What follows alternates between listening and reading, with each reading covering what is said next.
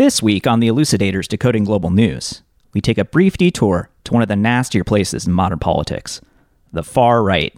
Right-wing extremists, ranging from anti-government militias to neo-Nazi parties, have been increasingly vocal in the United States and Europe in recent years. And this year's chaos seems to have kicked extremist activity up another notch. Who are these people? Where are they active? What do they believe? And most importantly, how dangerous are they? Stay tuned for some answers.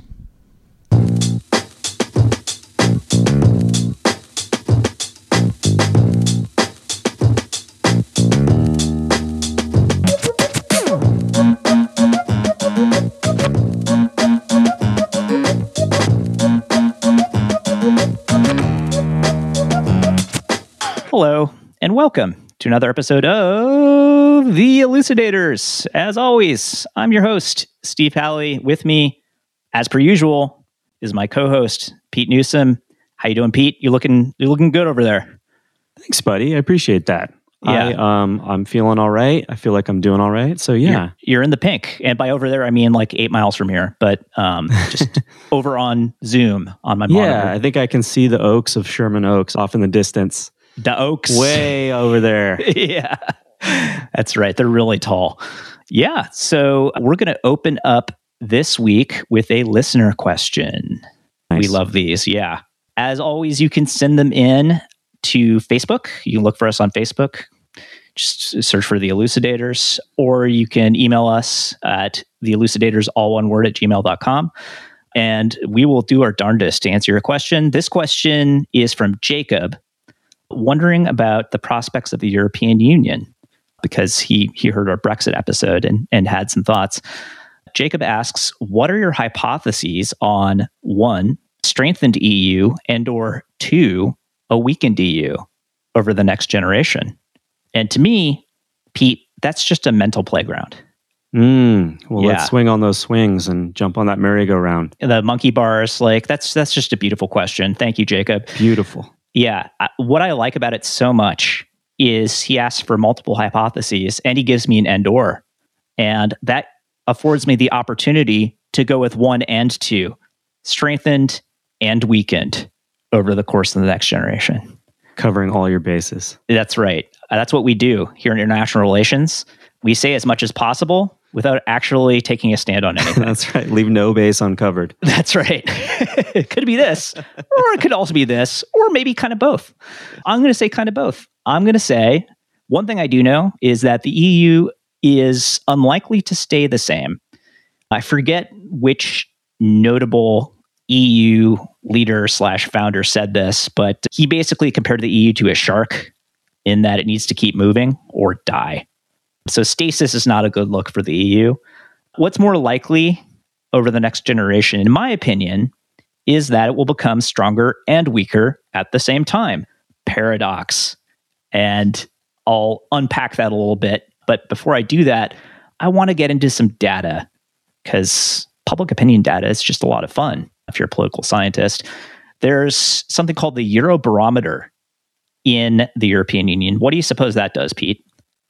It measures the barometric pressure in all the EU countries at once and then combines it into one number. Nailed it. Yeah, no, that is not what the Eurobarometer does. What it does is it takes the temperature of the European public on a range of issues every single year. And one of the things the Eurobarometer talks about or asks about is sentiment about the European Union. And so I dove into the most recent complete results, which are from last year, 2019. And the Eurobarometer data reveals, or rather, it does not reveal overwhelming support for the European Union. However, it does reveal that a strong majority in a large majority of member states are either indifferent towards or supportive of membership. So, we're talking 60, 70, 80%. And there are 27 member states here. So there's a lot of heterogeneity, meaning there's a wide range. You have Greece on the one end, and you have a lot of the Baltics and Nordic countries on the other end. It's basically how this shakes out. But most member states, people either don't care that much or they're all for it. Only a minority are like, no, I don't like it. Generally speaking, support for the European Union skews younger, which is always what you want to see when you're moving forward into the future. The big exceptions, as I mentioned previously, are in Greece and in the UK, which no longer matters because the UK is exiting the European Union at the end of this year. And if you want to know about that, go back and listen to our previous episode about Brexit. Another interesting point is that support for the European Union usually runs 5 to 10 points ahead of the individual European national governments in terms of public support.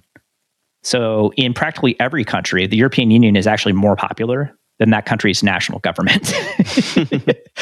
When you sort of combine Europeans together in one big 500 million strong mass, Europeans think that the EU promotes peace, democracy, and transparency.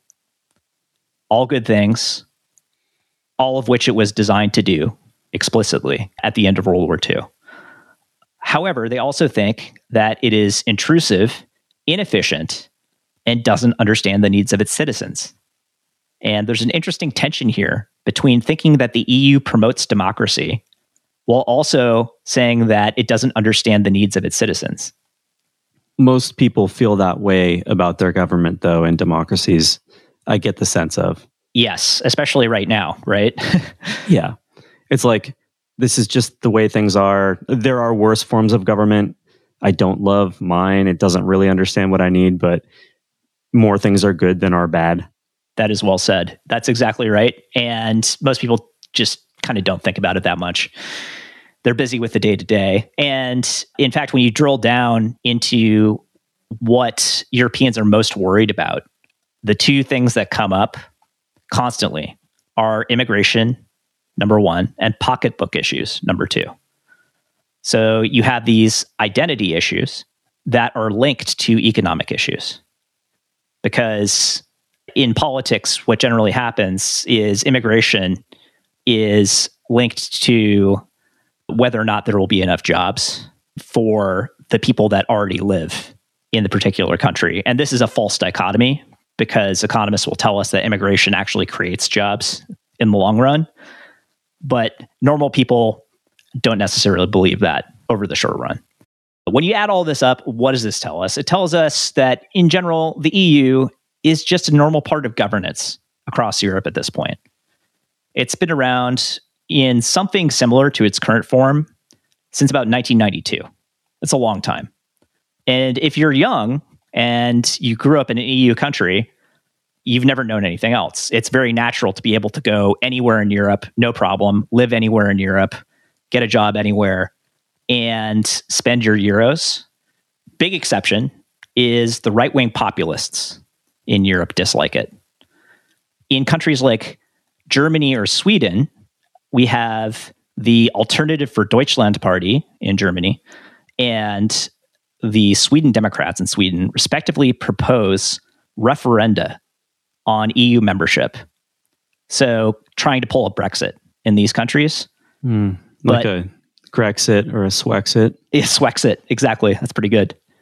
But the thing is, these parties are out of power. They're not particularly close to gaining power. Alternative for Deutschland is much closer than the Democrats. They've actually been in the government, but not in the lead. And it doesn't seem likely that they will be there anytime soon. We'll talk about them a little bit later in the show. So they can't even get into the government or run a government, let alone win a referendum on something like this. And on top of this, demographic trends seem to be in the EU's favor, at least right now, because young people prefer it more than older people do. So over time, if that stays the same, more or less, you can assume that support for the EU will rise slowly. So that's all on the positive part of the ledger. On the negative part of the ledger, the EU is about to lose the UK, which hurts a lot. This is like the United States losing Texas from an economic perspective. The UK was one of the two major military powers in the European Union, the other being France. So what little military power the Europeans had has basically been cut in half. Outside of NATO, that is. The UK is still in NATO. So that's a real loss. And we shouldn't act like it's not a big deal. It is a big deal.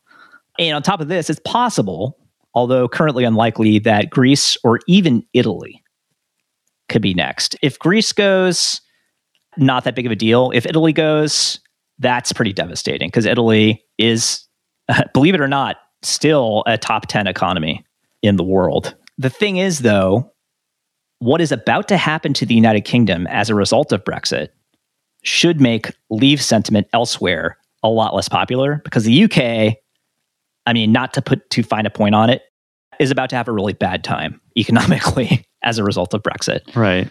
They're going to lose either 3.1 or 3.9%. Yeah, over the course of 10 GDP. years.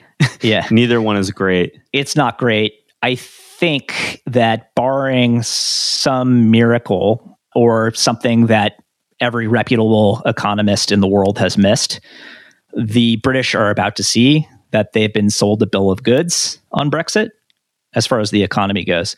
I think that some number of British people don't care about that and they still want Brexit, even incurring that type of economic damage. But, you know, watching the UK get poorer, if you're in Greece or Italy, I think will change at least some people's minds because it's not going to be good.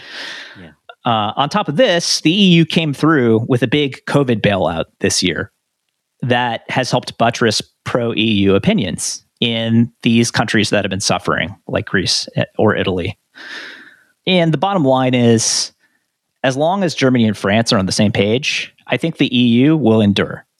And there seems to be a pretty strong consensus between those two countries, the number one and number two powers remaining in the European Union, to do what is necessary to keep the EU moving forward. And they will pay to subsidize it. And particularly Germany is now writing checks to subsidize the poorer countries in the European Union. That's what happened earlier this year with the COVID bailout, effectively.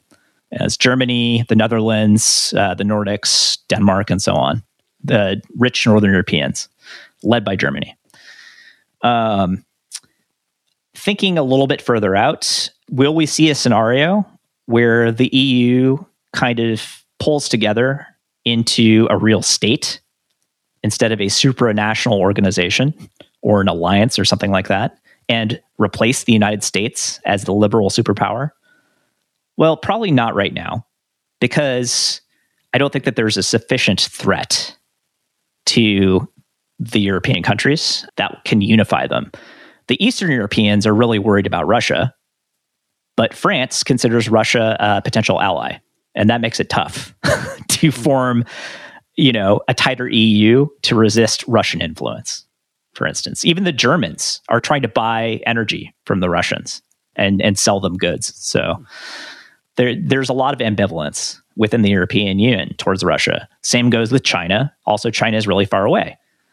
If the United States persists on its temporarily illiberal path and Russia and China grow stronger over time, if the USA abandons NATO, for instance, and continues with tariffs on European countries and generally acts like it is no longer an ally of the European countries, while Russia and China get stronger, then we could see the European Union really start to pull together into a state-like entity. So thanks again, Jacob, for your excellent question. And we're going to move to our main topic of the week. Pete, where are we this week? This week, Steve, we're taking a quick visit to a deeply unpleasant and increasingly dangerous part of the political spectrum, the far right. Ooh, spooky. Yeah, spooky, terrible, whatever. It's all bad.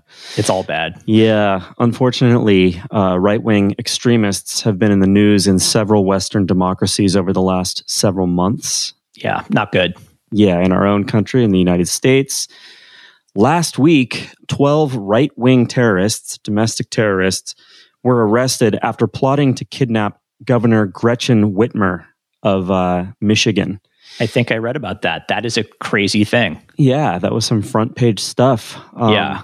These guys, and they were all guys in this case, met over the course of months and actively planned to kidnap Gretchen Whitmer. Yes, I believe that they surveilled her summer home. They did. They, I guess, laid in the forest near her vacation house with binoculars and looked at it or something weird. And apparently one of them was even agitating to break in and kidnap her during the period of time that they were doing surveillance, which obviously leads me to think she was there at the time. Yes. Like, I haven't seen that clarified in too many of the things that I've read about this, but I think it means to say that she was actually in the vacation house and they were somewhere, a couple 100 feet away looking. Yeah. So they talked that dude down, maybe because the informant was there. I'm not sure. There was an FBI informant embedded with these guys. But the plan was to grab her and take her to Wisconsin for quote unquote trial. Now, what do you suppose that means? I think in their minds, they may actually think that there's some chance that she would be found not guilty. I think they consider themselves a legitimate enough entity to like do a fair trial. I guess if there's 12 guys, that's a jury, right? 12 angry men, that's all you need. Yeah. But the idea, obviously, in their mind is that their authority supersedes any other government authority in the United States because they've pledged allegiance to the Constitution above all, which has some language about defending the country from enemies, both foreign and domestic. And in their minds, I guess Governor Gretchen Whitmer represents a domestic threat. A tyrant, in fact, for her actions during the COVID pandemic, right, Pete? That's right. She's telling people they need to wear masks. And these guys are saying, no, we don't. Yeah. Not just masks, also shutting down businesses. Yeah, true. And that's potentially a much actually bigger part of the populist anger against that policy. Yeah, I think so. People's businesses have closed, and that's economically painful. Devastating, yeah. I certainly don't mean to downplay the importance of that, but this is some pure insanity that these guys are proceeding with. A bridge and a staircase and a skyscraper too far. Well put. Yeah. Yeah. So that's the United States. We have another story coming at us from Germany, where the government revealed over this past summer that several of its security and military services are infected by right-wing extremists, some of whom have apparently been stealing ammunition and explosives and stockpiling it for a so-called quote-unquote day zero event, where they're going to basically take down the government. And these are active duty soldiers in the German military? Correct. Who've sworn allegiance to the country, or German's Special Forces Unit, I think also active duty army, and perhaps some of the police forces as well.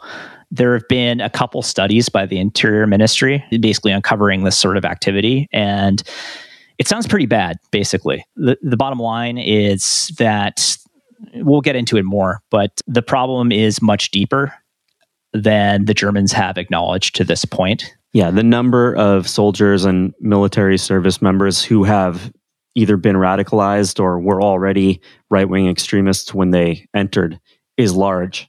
Yes. There are a lot of them. Yes, there are a lot of them. And, Germany doesn't have the largest armed forces in the world for obvious reasons, but it is a very capable military. And so these guys have access to real hardware and they know how to use it. And they know how to steal it, apparently. Yeah, like they've, some of them have probably served abroad, less so in the Middle East, but perhaps in Afghanistan, stuff like that.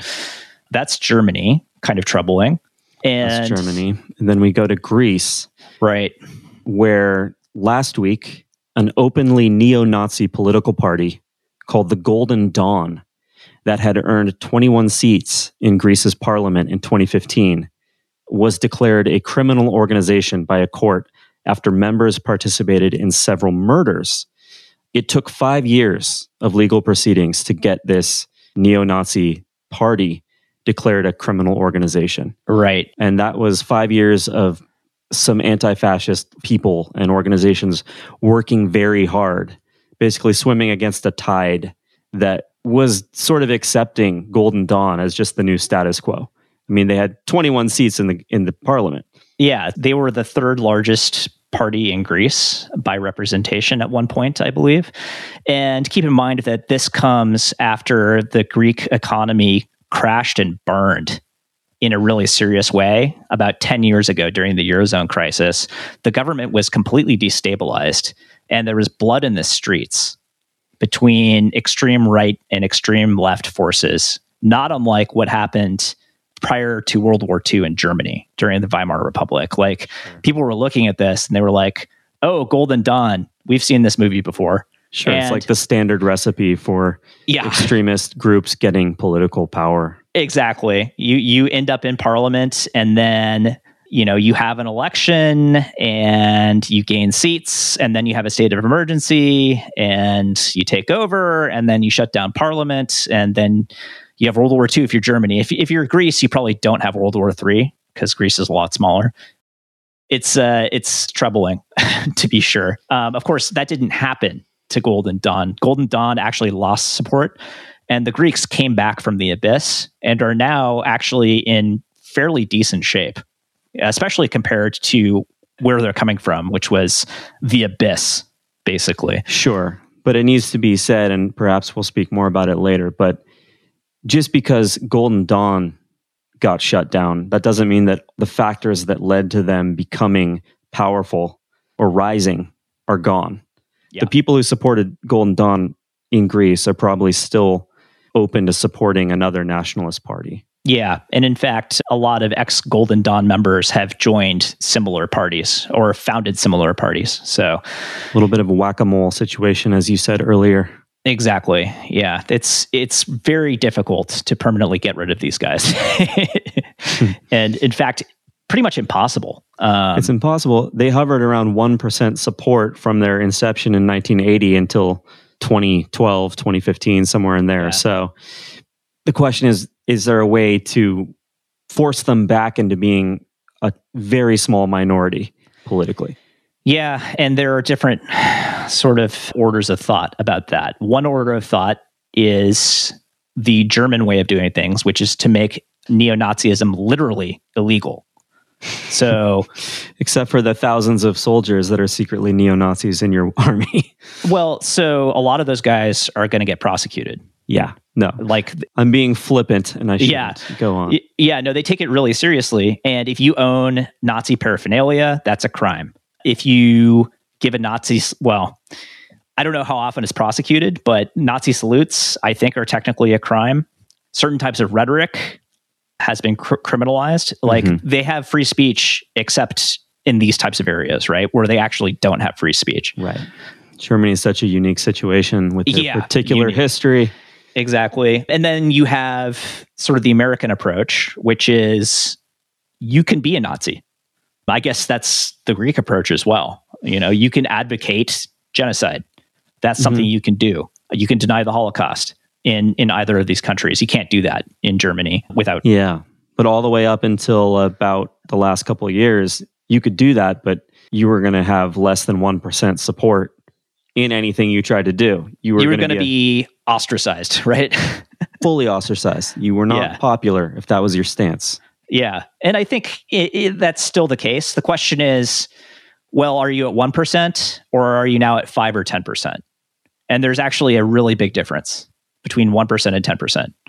Yeah. Yes. 10% is still a small minority, but it means that you have fellow travelers. And it means that you have a society of your own that's a lot bigger than your clubhouse, right? Or whatever it is you're doing. And even if you have, say, 5% popularity generally, who knows what that means or how that would be measured. If you also have representation in a legitimate way in the government, yes, that's a different level of influence. 100%. So, Pete, I think maybe we should talk a little bit about what the far right is and in terms of who these people are and what they actually believe, because it's not necessarily straightforward. It depends. It depends on the country.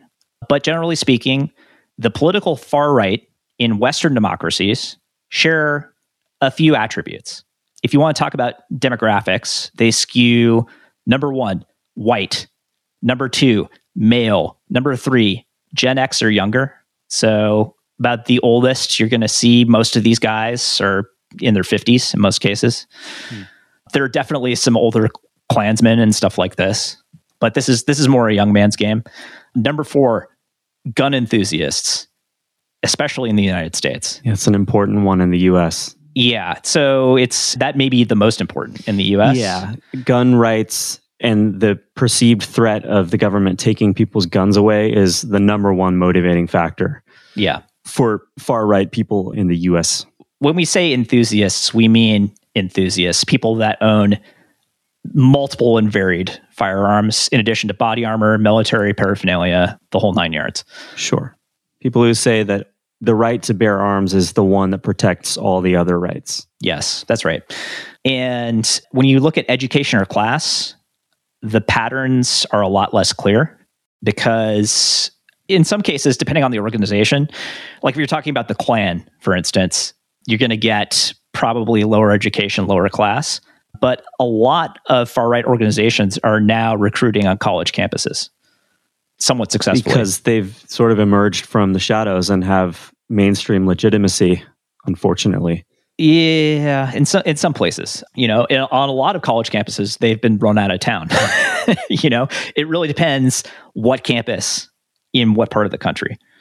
And there's also an emphasis on recruitment from military and police forces, which kind of makes sense because certainly don't want to paint with too broad a brush, but you may have people with right-wing political sensibilities in larger numbers in military and police organizations.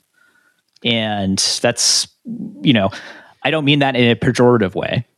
It's just factually true. Yes, it's objectively true. Yeah.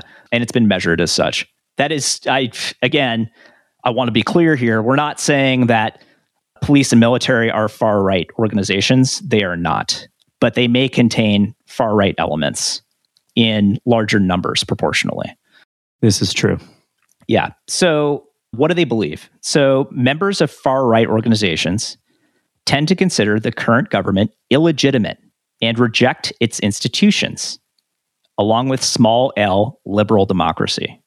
So this idea that everybody should get to vote and the government of the United States is legitimate constitutionally and we should obey what the government tells us to do, especially, alphabet soup organizations like the FBI, ATF, CIA, and so on. A lot of these guys want to get rid of all of that, basically. And some of them want to go back to something much simpler. In some cases, no federal government, right? They only want local government or even no government at all. Libertarian. In other cases, they want to go the other direction and establish a dictatorship. So lots and lots of government. They can have either libertarian or authoritarian inflections. But the commonality is that they don't really believe in liberal democracy. And they quite often think that once things are the way they ought to be, the only people living where they live will be white. Yeah, that is often the case. I think more often than not. There are some far-right movements that are explicitly anti-racist, but they are in the clear minority. Yes, they're really not the majority, and no. they're noteworthy for that very reason. Yeah. The United States and Germany have both militia and sovereign citizen movements. So that's the first type of group. That's the libertarian group. It's I'm a sovereign citizen. Only my local sheriff has constitutional authority to tell me what to do. And this is an argument that has been made recently in the United States. Like the rancher Cliven Bundy, right, who would not get off of federal land. He was grazing on federal land, if I remember correctly. He was just munching that grass on federal land. It was the public domain. That's exactly what happened. And there's a far right, I don't know if you'd call it a militia, but a group called the Oath Keepers. Yeah, and they rolled up, right? They rolled up to defend Cliven Bundy. Yes. I believe that's his name, this rancher who was claiming the right to graze his cattle on federal land. This was during the Obama administration, I believe. I believe that is true. Yeah. Yeah. So that's the one form. It's the libertarian form. And then there's the other form, which is the neo-Nazi group, which is, yes, we're going to have a government. We're going to have a leader of that government. It will not be a democracy. It will be authoritarian. And we're going to kill or otherwise expel, get rid of people who don't look and act like us. So it's the militant authoritarianism and fascism. So strange bedfellows, right? You have the libertarians on one end and the Nazis on the other end, and they come together to fight the government in some cases. Yeah, I think in a lot of ways, what the libertarians want line up with what the neo-Nazis want in more Certainly ways. Right they're now. Not polar opposites by any means. No, but they're so yes, in the short run, I agree with that. They want to bring down the government of the United States and replace it with nothing or fascist dictatorship, depending on. Or they just want Donald Trump to win again. The Oath Keepers just want Trump to win. I mean, and if he does, I don't think they're going to be trying to overthrow the presidency. Yeah, well, he's carrying a lot of their water, so that's a fair point. Yeah. Another commonality is a strong emphasis on political violence, which can range from street fighting to lone wolf terrorist attacks. And we've seen many of these. Yeah, since what was it, June or July, with the protests that were kicked off in response to the murder of George Floyd. Yes, that's right. We've seen quite a few conflicts in the streets. Yeah. Some have been fatal. Yes. Some have involved deaths, but they have been conflicts between these various right-wing groups and people who are protesting police brutality, etc. Mm-hmm. That's right. As far as lone wolf terrorist attacks goes, there have been quite a few of these in the United States and elsewhere. There was the El Paso shooting, right-wing extremist who went out to kill people of Mexican extraction and did in large numbers. We've had a synagogue shooting, which I think is another 11 deaths. These are typically mass shootings. The first right-wing or far-right lone wolf terrorist attack was Timothy McVeigh. Oklahoma City. 1995. Thanks. Yes. Thank you. And a lot of these guys have taken inspiration from that, in addition to other really notable quote-unquote success stories like Anders Breivik killing into the dozens of people in Norway. Yeah, to swing it briefly back to Timothy McVeigh, he was a member of a movement known as the Patriot Movement in the early 90s in the US. Yep. And that was sort of a grouping of these militias, anti-government militias, that lost steam after the Oklahoma City bombing. Right. They were gaining popularity, and there was sort of a dip in their influence and their numbers after the Oklahoma City bombing. Because people were so horrified. Yeah. So things like the Oath Keepers and similar groups are like the successors to the Patriot Movement and are actually... I think they consider themselves to be under that umbrella. Yeah, perhaps. I think there's some of the older Oath Keepers were probably active in the Patriot movements. Right. So you were talking about the Anders Breivik. Yeah, Anders Breivik. So Anders Breivik was this guy in Norway who hated leftists. He hated the socialist government in Norway, letting in what he felt to be too many immigrants. And he resolved to change the country's trajectory by murdering, I think, it was over 50, but under 100 people. I don't remember exactly how many. It was a mass shooting at a youth camp for the Socialist Political Party, which I think was on an island. And it was. He planned this for a period of years, I think. He did. He set some sort of distraction on the mainland. Yeah. I believe it was an explosion. Right. That drew attention. And then he took a boat, if I'm not mistaken, to this island and methodically shot 70 plus, mostly teenagers. Is that correct? Yeah. And he wrote a manifesto, which is something you do before doing this. All of these guys have written manifestos and posted them on the internet. If they haven't actually live streamed the attacks, which is a new thing. And we'll get to that. There haven't been too many coordinated terrorist attacks yet. It's mostly been lone wolf, which is interesting.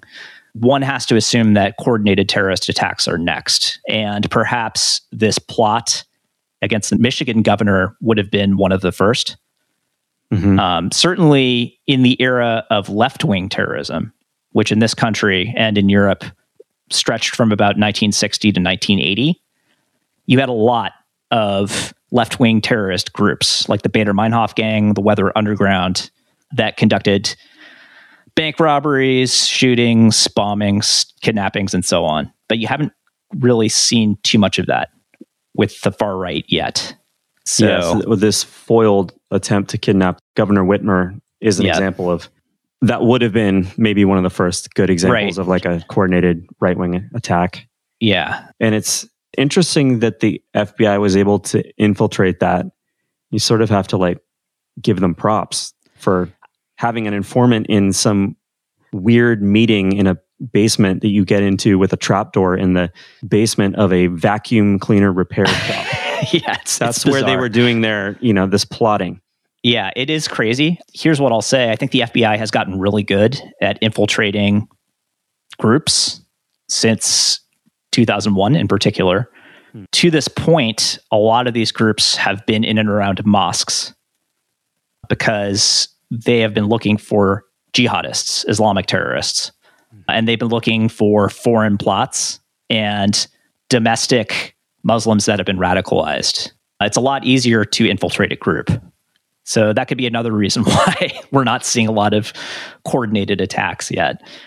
Other commonalities, far-right extremists are nativist and anti-immigrant at an absolute minimum. I think there are a handful of exceptions, like among the Boogaloo Boys, perhaps. But I think basically 95+% of these guys could be called nativists. That's at a minimum. Sure. At maximum, they are openly and proudly racist. So, yeah, being strongly anti-immigrant usually equates to being racist. It's just the logical endpoint. I think so. As much as, people will resort to sophistry to try to get around that. It's always the economic argument. It's like, well, we don't have enough jobs, so we need to shut down the borders. And look, the borders should be controlled politically. That is an appropriate subject for politics, right? And totally closed borders, we've never had completely closed borders in this country, but at times in the past, we have closed the borders in racist fashion. Times in the present, too. Explicitly racist in the case of, for instance, the Chinese Exclusion Act or the Muslim ban. 2017. That's right. 19th century and 21st century. So the racists are generally anti-Semitic and anti-Islamic, which is kind of an interesting combination. They hate Muslims and Jews. I guess it's not that interesting if they're Christian. Makes sense. The alt-right, which is sort of the old extreme right in the internet's clothing, couches this as the preservation of European heritage. But it's really just white nationalism. If you want to get into European heritage obviously includes both Judaism and Islam. Anybody who has studied European history would know that. Sure, but they'll find arguments to say that doesn't count. I mean, they have them. Yeah, selective interpretation. Yes. I referenced the Boogaloo Boys earlier. And this is a very unorganized group of people who originated on messaging boards, passing memes around. Yeah, they're a bit of an outlier among these groups because it's hard to tell what they actually stand for. And even within their own ranks, there are differences between various members of that group in terms of where they stand on all kinds of things. Yeah, they wear Hawaiian shirts and body armor and carry assault rifles. So the two commonalities are basically bad fashion and weapons of war. They're into hating the government and guns. Those are the two commonalities. Right. And you don't have to be a racist to hate the government, but it helps. That's what I'll say about that. They're not one of these groups that's pretending to show up to enforce social order at quotes riots. They're there to riot. Yeah, no. So the term Boogaloo Boy comes from a really stupid pun. Basically, comes from an old video from the 80s. Breakdancing 2, Electric Boogaloo. Breakin' 2. It was Breakin' 2. A movie. Thanks, bud. Breakin' 2, Electric Boogaloo. Yeah, and this got turned into, through the alchemy, the magic of the the internet, Civil War II, Electric Boogaloo. These are guys who want to fight Civil War II against the government. Absolutely. Yeah, that's what they're about. So I have read quotes from gay activist Boogaloo Boys. They mostly just want to mess things up, to say it in a way that will not have us be explicit on Spotify. They want to mess things up. They want to mess things up bad. A lot of them skew younger. They're on the internet a lot, social media, and they play online shooters. And a lot of their sort of terminology. They play offline shooters too, it sounds like. Yeah, exactly. Hopefully not, but yeah. And then finally, far-right extremists exhibit a propensity for conspiracy theories and conspiratorial thinking. And this is, from way back, all the way back to the anti-Masonic party of the 19th century. We have like a pyramid with an eyeball in it on our $1 bill. Mm-hmm. That's a Masonic symbol. And there's a political party organized against these guys. And it all ties together. Like, some of these guys think that the fact that there are like immigrants from Islamic countries coming into the US is part of a conspiracy. Yeah. Where the elites of the US are trying to like make white people not be the majority in the US anymore. Right. Which is, by the way, one of the big reasons why we're seeing an upswell in this type of activity, because that's actually happening. Not that the elites are doing it. Exactly. It's not a conspiracy. It's not a conspiracy. Yeah. So, Pete, why are we talking about these guys now? What's making them more dangerous? Well, we're talking about them just because they're so much more prevalent. I mean, they are a relevant part of the culture right now. Yeah. And as you say, more dangerous. Yeah. So they're probably more dangerous because there are more of them. And part of the reason that there are more of them is that this tool we call the internet makes it so much easier to find and recruit people for these groups, which usually means finding disaffected individuals, people who are unhappy with things about their life, which, there have been more and more reasons to be unhappy about for the average person to be unhappy about their economic situation, their career options, their healthcare options. Over the last 15 to 20 years, it's become worse and worse in this country. So, I mean, worse and worse for anyone who didn't happen to get on a path that got them into the upper middle class. So we got more disaffected individuals.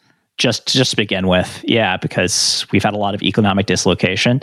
The internet is a great tool for recruiting people. And I have worked in internet marketing, and we have this concept called the funnel, right? And the funnel works as follows. It's basically very wide at the top and narrow towards the bottom. And finally, you have a spout at the bottom where you get pure customers, right? So you start kind of boiling the ocean, is what we call it, using a data-driven approach. You have the entire internet. You're just throwing stuff out and seeing who you can reel in. And then you get them to demonstrate more and more interest, right? You lead them down the funnel, and they send you engagement signals. We want more of this. We want more of this. And you go kind of down the rabbit hole. The top of the funnel for this stuff is basically conspiracy theory material and rumors that are sent over social media, YouTube, and Reddit, sites like that. So somebody's just watching YouTube, and the autoplay serves up a video about of someone talking about a conspiracy theory. Exactly. That the viewer never would have sought out, but they find it interesting. Compelling. Yeah, it could be, for instance, Joe Rogan discussing a conspiracy theory, and maybe he believes it, or maybe he's being taken out of context, and they only listen to 3 minutes of him talking. And that's not even a rare situation. He's one of the most popular, media personalities in the world. So yes, we aspire to be Joe Rogan, except not him. I'm going to say this may be one place where you and I don't feel exactly the same. That magnitude of success. It wouldn't suck to have a bunch of listeners like he does. Yes. But your point was that these social media sites serve up these conspiracy theory materials. And yeah, and just stuff that's divorced of context, right? Right. One thing the internet is really good for is just serving you like specific bits and pieces of a larger story that you then never see. Right. So, and frequently that removal of the context is intentional on the part of the people. And for someone who wants to misrepresent something and put it in front of a lot of eyeballs, there's never been a time like now. There have never been tools like what exists now. Yeah, it's really difficult it's so much easier to get somebody riled up than it is to get them fact checking, right? Even though there are plenty of fact check sites out there. So that's the top of the funnel. Next level from there is you have your private Facebook groups. You have your forums like 4chan and 8chan, which started as, 4chan started as an anime forum, I'm pretty sure. So mostly teenage males talking about anime and video games, devolving into memes and edgy humor, moving into racism and far-right politics. A lot of that stuff got kicked off of 4chan, so we got 8chan. I think that 8chan, twice as bad. Twice as bad. There's these places everywhere, private message boards. It's like the dark corners of the internet.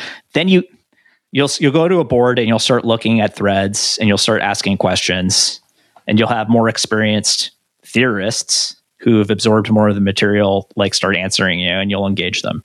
You have your private Facebook groups, your forums, and then now increasingly your encrypted group chat clients.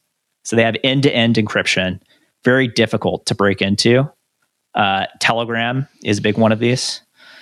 I think there's one called Signal as well. There's That's right. A number of them.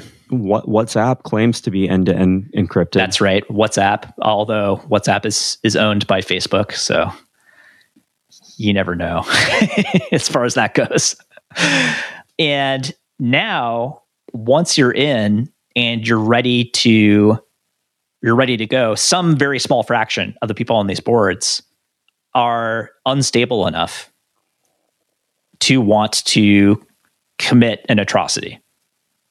And because they came from the internet, they want to demonstrate their devotion to the cause on the internet and inspire others. So now we have the technology for live streaming.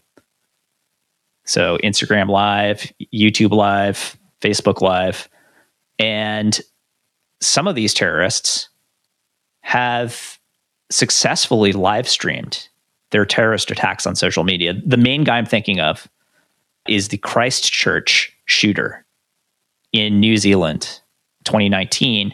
He shot up a mosque and killed, again, into the dozens of people while live streaming it to Facebook. And it was taken down pretty quickly, but not before, I'm not even sure how many people saw it. I'm sure it was well into the tens or even hundreds of thousands, possibly millions. We got the internet. That's one reason why this phenomenon is growing. COVID-19, really obvious accelerant in terms of decay in trust in government, in terms of decay in our institutions and the rule of law. Yeah. If you're already looking for a reason to say that the government is just trying to take away our rights and control us even further, then things like lockdowns fit your narrative. Yeah, they fit to a T, even though there's very good scientific reason to be doing that stuff.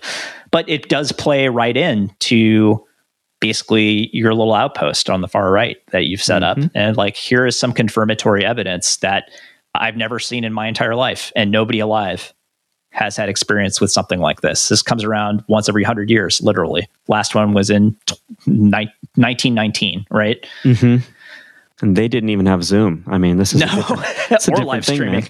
They barely had photography. Yeah, so this has accelerated the decay of social and political institutions in the United States and a lot of other places. I think Germany and, believe it or not, Greece have both done way better than the US in terms of addressing COVID-19.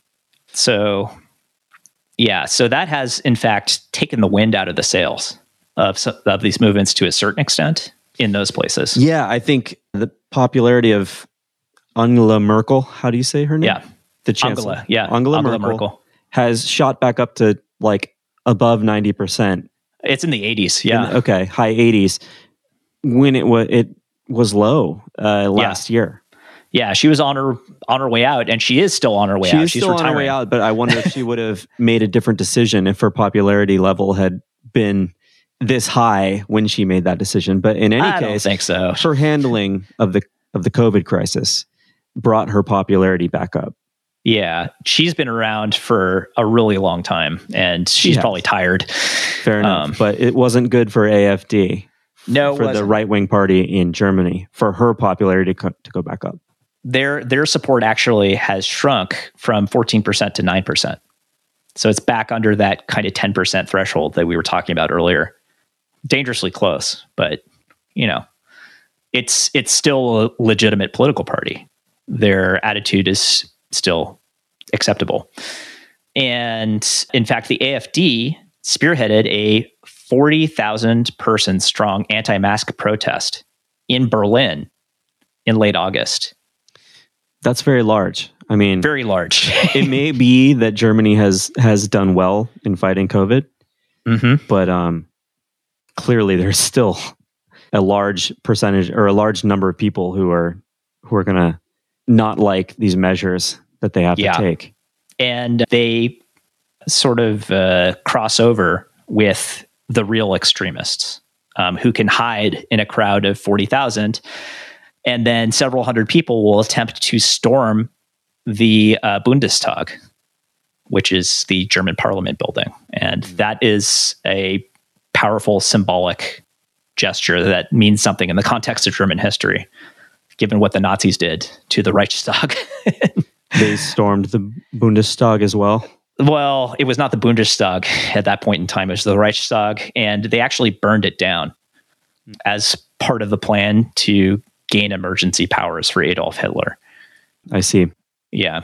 And like the AfD has a lot of people on the political right who are not neo-Nazis and are not even necessarily racist. They want less immigration to Germany, and they want Germany to leave the European Union.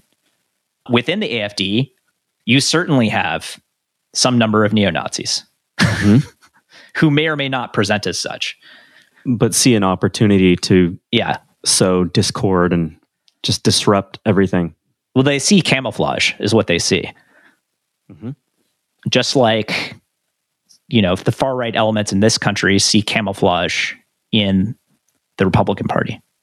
Absolutely. Yeah. And we should note also that the plot in Michigan against Governor Whitmer started this summer after she adopted a very aggressive anti-COVID strategy to fight the outbreak. Michigan was in bad shape, I think, in the April, May, June timeframe. It was, an epicenter, Detroit in particular. And so she adopted, frankly, very strict and also very effective measures. She did. And a bunch of heavily armed right-wing militia members, I believe the Oath Keepers and maybe some of the group called the 3 Percenters, showed up in the State House. That's right. The Michigan State House with their guns. Wearing guns and body armor. Yeah. And, members of the state government had to be escorted into their offices. These right-wing militias have been looking for a reason to do what they want to do for a very long time. And so absolutely, Governor Whitmer doing what she had to do to fight COVID was their excuse to mobilize. Yeah. A lot of this started in 2016 and 2017. Guess why? Trump administration and right-wing media. They both share the credit for this. At a minimum, the president has appeared unconcerned by right-wing violence. He's famously remarked that there were very fine people on both sides of the incident in Charlottesville, both sides being left-wing protesters and neo-Nazis. Not equivalent. And more recently in the debate, he told the Boogaloo Boys to stand back and stand by rather than stand down. Right. That would have been better. Or, yeah, stand down, exactly. At maximum, he has actively promoted it and incorporated it into his political agenda. It is certainly true that under the Trump administration, the Department of Homeland Security, which was created after September 11th in part to address the terrorist threat within the United States, has deprioritized right-wing extremist violence and threats to focus on left-wing extremists like Antifa and Black Lives Matter that are not similarly violent. Correct. To put it mildly. So the first focus of the Department of Homeland Security was on the threat of Islamic terrorism in the U.S. That's right. Yeah. So Islamic terrorism stopped being as much of a threat as it was, and right-wing white nationalist terrorism became the true terrorist threat in America. So yes. The DHS said they were going to switch their priority to focusing on that. And I believe last year in 2019, they explicitly said that they were going to focus on some of these right-wing groups. Yeah. But they've done quite the opposite, in fact. They haven't followed through with that. As you just said, they now focus on various left-wing extremists who, again, as you said, are not similarly violent. They're not as violent. No, they're not armed with assault weapons. Black Lives Matter is nonviolent. That's right. Explicitly. Yeah, they come from Martin Luther King's tradition. Antifa, well, to whatever extent that's even a movement, an integrated movement, which is debatable. It's kind of like the Boogaloo Boys in that there's a wide spectrum of groups under that umbrella. Mm-hmm. Some are more violent than others, but I think it's primarily nonviolent. Again, of course. Yeah, you have had, stores getting looted and stuff like this, but who knows who's doing that? That's correct. And their stated approach to what they're trying to achieve is nonviolent. That's correct. Yeah. And, last year, the Department of Homeland Security said that part of their new process going forward was to have better relations with local governments, state governments, mayors, etc. We've seen the exact opposite with, for example, protests in Portland, where the Trump administration, and it should be noted, this guy, Chad Wolf, who heads the Department of Homeland Security and is a Trump appointee and a Trump loyalist. He has not been confirmed by the Senate. Acting. That's right. Yes. He's many acting heads of departments. Yes. So he's a Trump loyalist. And what they've done with the protests in Portland has been to send federal troops and federal law enforcement in to a situation that could be better controlled by local law enforcement. Mm-hmm. And the argument from Trump is, well, you haven't been controlling it. But there's an idea that, in this country, we don't just send feds with machine guns to take care of local issues. Well, yeah, certainly if you are a sovereign citizen, you should not appreciate that in any way, shape, or form because it's the government encroaching on local rights. Funny how when they're, there to beat up people of color or your political rivals, you seem a lot less concerned all of a sudden. Somehow those two ideas can exist at the same time in those people's minds. Yeah. Trump is also, of course, the preferred candidate of notable neo-Nazis like Richard Spencer, David Duke, and many other leading alt-right figures. David Duke is a Klansman. So he's old school neo-Nazi. Spencer is new school, alt-right, comes out of Duke, I believe. Both white supremacists, though. Yes, white supremacists. Openly. Yes, Richard Spencer is in favor of establishing a white homeland in North America through quote-unquote peaceful ethnic cleansing, whatever that means. He said that? Yeah, he said that. He's on record. Okay. Yeah, cool. So, Nazi. But those guys are all about Trump. And it's not just Trump. I think that the right-wing media complex deserves credit as well. Absolutely. Fox News being the most mainstream of these. But we've also got Breitbart. We have One America News Network, a newer one. And of course, many of the most popular politics podcasts. Of course. Of course. Thank God we're very unpopular. No, just kidding. Yeah. Yeah, One American News Network is the rising new kid on the block. I think yes. Trump retweets them all the time. He likes them a lot. He has kind of soured on Fox News because they're apparently too mainstream. Right. Like 10% of the time they'll give an honest poll showing him losing. So he's like, yeah, doesn't like that. He wants pure propaganda, and that is what One American News Network is. It is state TV to a greater extent than Fox News even is. Yeah. So you've got Trump and right-wing media, and then finally, demographic anxiety. This is also critically important. The United States was quote-unquote founded as a white Christian nation and had a white Christian majority for a long time. That is coming to an end at some point in the next 20 to 30 years. Christianity is already kind of on the wane throughout the developed world, in Europe and the United States. And the data on this is very clear. Younger people are less religious than older people. They're also less white than older people.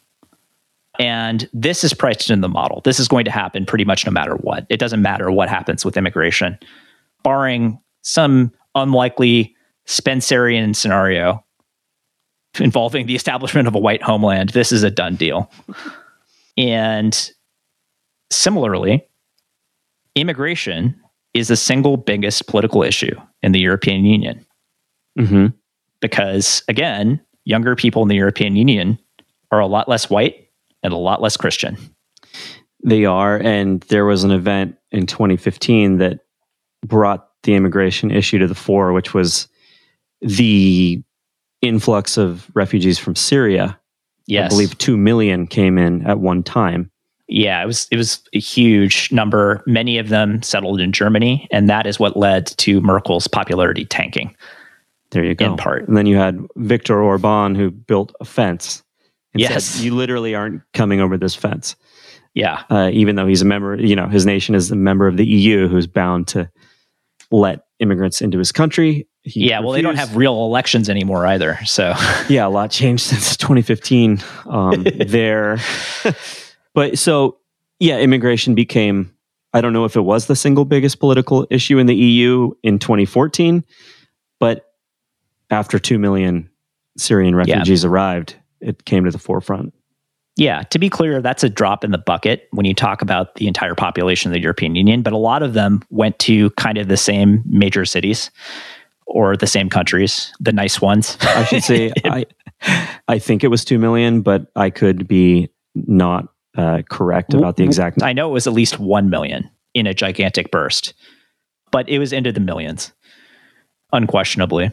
This is a big deal. Demographic anxiety is a big part of why these right-wing groups are rising all around the world. Yeah, and a basic element of human psychology is that people tend to distrust other people who don't look like them. This is objective. It's been lab tested, and it's a result that happens over and over again. We don't need to see a lab test to know that it's true. Being human beings, it represents a tailwind. It's not deterministic. It just makes pluralism and multiculturalism just a little bit harder than it should be. So, Pete, we're at my favorite part of every show. What's going to happen? What's going to happen? The part where you ask me the hard question about what's going to happen. Yeah, I want to know what's going to happen. Well, the presence of these right-wing groups is very important in America right now because, or I should say it's very relevant as regards the election, the presidential election that's going to happen in 1 month or less at this point, right? Yeah. 3 weeks. The reason that it's important is that a lot of these groups have openly stated that if it's not clear, if it's announced that Trump lost, but for whatever reason they believe that outcome is not legitimate, or that they believe that more time needs to be given to make sure that result is believable. Like if there's any question about who wins this election, these right-wing groups are prepared to go to war like for real with guns, or like create situations where violence is guaranteed. Yeah. So I'm somewhat less worried about this, I think. Yeah, I don't know how worried you need to be. I would just say it's relevant. It is relevant because people are talking about it, and it is frightening, legitimately. Well, people are talking about it, and the groups themselves are talking about what they'll do. And I mean, to some extent, you got to believe that they mean what they say. Yeah. So here's what I'll say about that. A lot of what they're saying is an attempt to influence the outcome that is still in flight. Right. And here's one way that they could have a concrete influence. The Oath Keepers, for example, are talking about being present at polls with guns on election day to, quotes, watch to make sure that, I don't know, that the elections are going in a way that they consider legitimate. No, they want to turn away minorities is what they want to do. Exactly. What it really is intimidation. This is illegal, or at least it was illegal until the Voting Rights Act was gutted by the Supreme Court, I think 7 years ago. I think whether it's legal or illegal, we can expect that there are going to be white guys with machine guns standing by polls in swing states. Yeah. And, who knows how much of an effect that will actually have on potential voters. I don't know if anyone's going to see that and literally drive away who would have gone in to vote. But that's what the Oath Keepers are hoping will happen. Yeah, I tend to think that there's not enough of these guys. Number one. Number two, not enough of them are going to do it even to that level. Number three, even fewer are actually committed to violence in the event of an outcome they don't like. And when you go through that funnel, it becomes somewhat less frightening because you're left with a remnant that isn't big enough to cause anything more than sporadic incidents. I really hope you're right. I hope I'm right too. Because I think some of these groups see this as just an opportunity to I would agree that it is a recipe for chaos. They want to create chaos. They just fantasize about being able to shoot Antifa or whatever. Yeah, again, like when the chips are down, 90% of these guys are mall ninjas. They're not gonna shoot people, and they're certainly not gonna get shot. It's just not gonna happen. 10%, watch out. And even 10% of these guys might be enough to cause real problems and kill people. I'm not playing that down. But when push comes to shove, I don't think that they're organized enough, and I don't think that there are enough of them. Absolutely. So we'll see. You asked what's going to happen. So in my opinion, there could be some bad things that happen around the election because of what these guys want and what they claim they're prepared to do. Yeah. So after the election, there's a different answer in the years to come. Yeah. So if Trump wins, I would expect recruitment to these groups to increase and legitimization to increase as well, and perhaps some kind of fusion over time with the Republican Party, the NRA, and more mainstream groups. That will take a long period of time. And I don't think that just 2 terms of Trump will get it done, but they'll certainly come into the open in a way that has not been the case in this country since, I would say, the 19th century, Absolutely. Something like that. I think you've said it today already, but these groups feel legitimized in a way they never have because of the way Trump talks. Correct. Specifically. He uses them as an asset, basically. He uses them as an asset, and they make clothing with things that he said, like quotes of his on it. They feel fully empowered to say whatever they want in the climate where Trump is president. Yes. So, in the next 4 years, if he were to win, he would have nothing to hold him back from doing everything he really wants to do. He doesn't have to win again. I mean, he's talking a third term, but I hate even going there. Yeah. The bottom line is that he is very behind in the polls, and we have every reason to think that he's going to lose. That won't solve the problem. And that is because under a Biden administration, business will boom for right-wing media. Fox News isn't going anywhere. One American News Network isn't going anywhere. Trump himself is very likely to go from the White House into media, assuming that he stays out of jail and so on. Mm-hmm. He'll go right into media and start printing money that way. Mm-hmm. All of his kids will have their own show. Exactly. on his own network, Trump TV. And I think he's actually talked about this. Like, I think it's almost certain to happen if he does not remain in the presidency. Here's the critical point about the long-term future of the United States. In a democracy, you don't need the most people. You need the most votes. And these are two completely different things. Right? So on the one hand, the Democrats, the party of pluralism and multiculturalism and people of color, younger people, the future, in other words, has the people power. And this will be increasingly the case.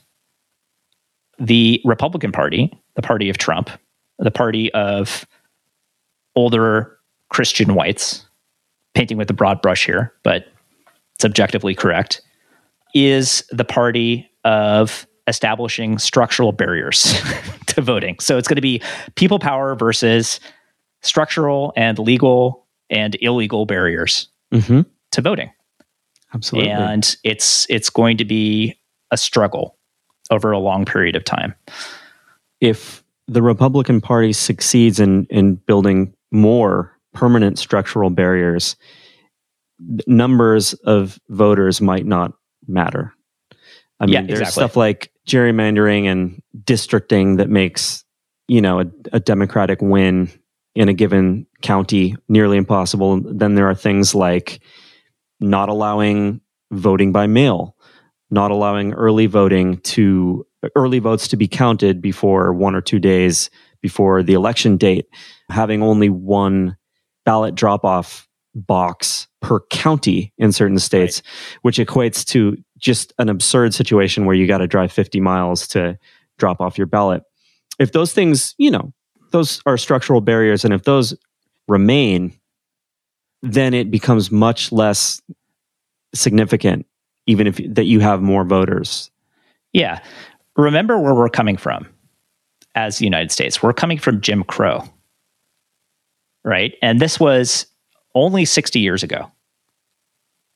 My parents and your parents were born in an era prior to the establishment of civil rights for non-white people in this country. And in many cases, they could not and did not vote. Right.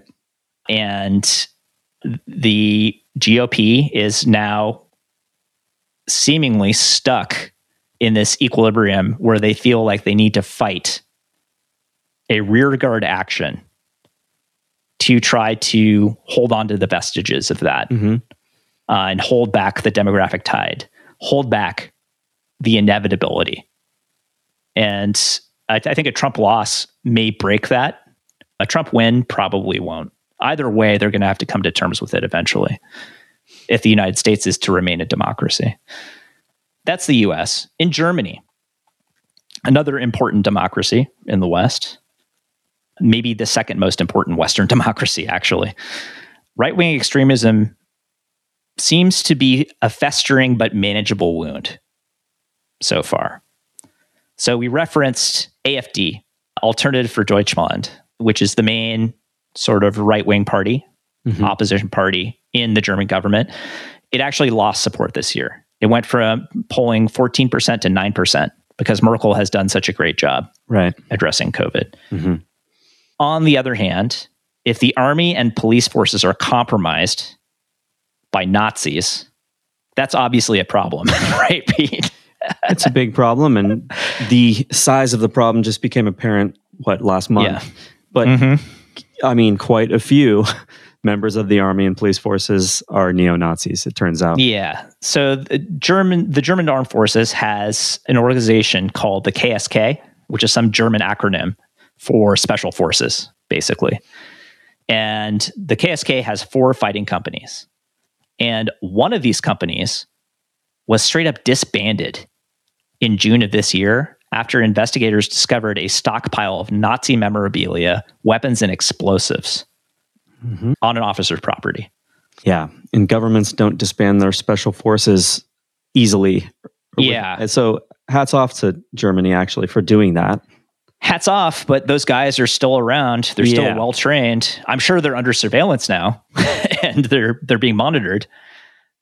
The leader of military counterintelligence, who I guess is responsible for overseeing the KSK, was fired by the government after this, appropriately, I would say. Yeah, he was not accused of being politically aligned with the neo-Nazis or like in on that. He was fired just for basically not catching it going on. Exactly. Yeah. Not being sufficiently attentive to the threat, which is very real. Mm-hmm. The Interior Ministry in Germany thinks that 12,000 people in Germany are ready to commit violent acts for right-wing extremist politics. It's a good number. Okay, so 12,000 people ready to commit violent acts for the right-wing politics in Germany. Yeah, this is still a tiny minority, but if those 12,000 are coordinated, you have a bigger problem. Yeah, the question is always, is this a seed of something that's growing? Exactly. Just the fact that a number like that, a number that large is there, is of course, a huge red flag.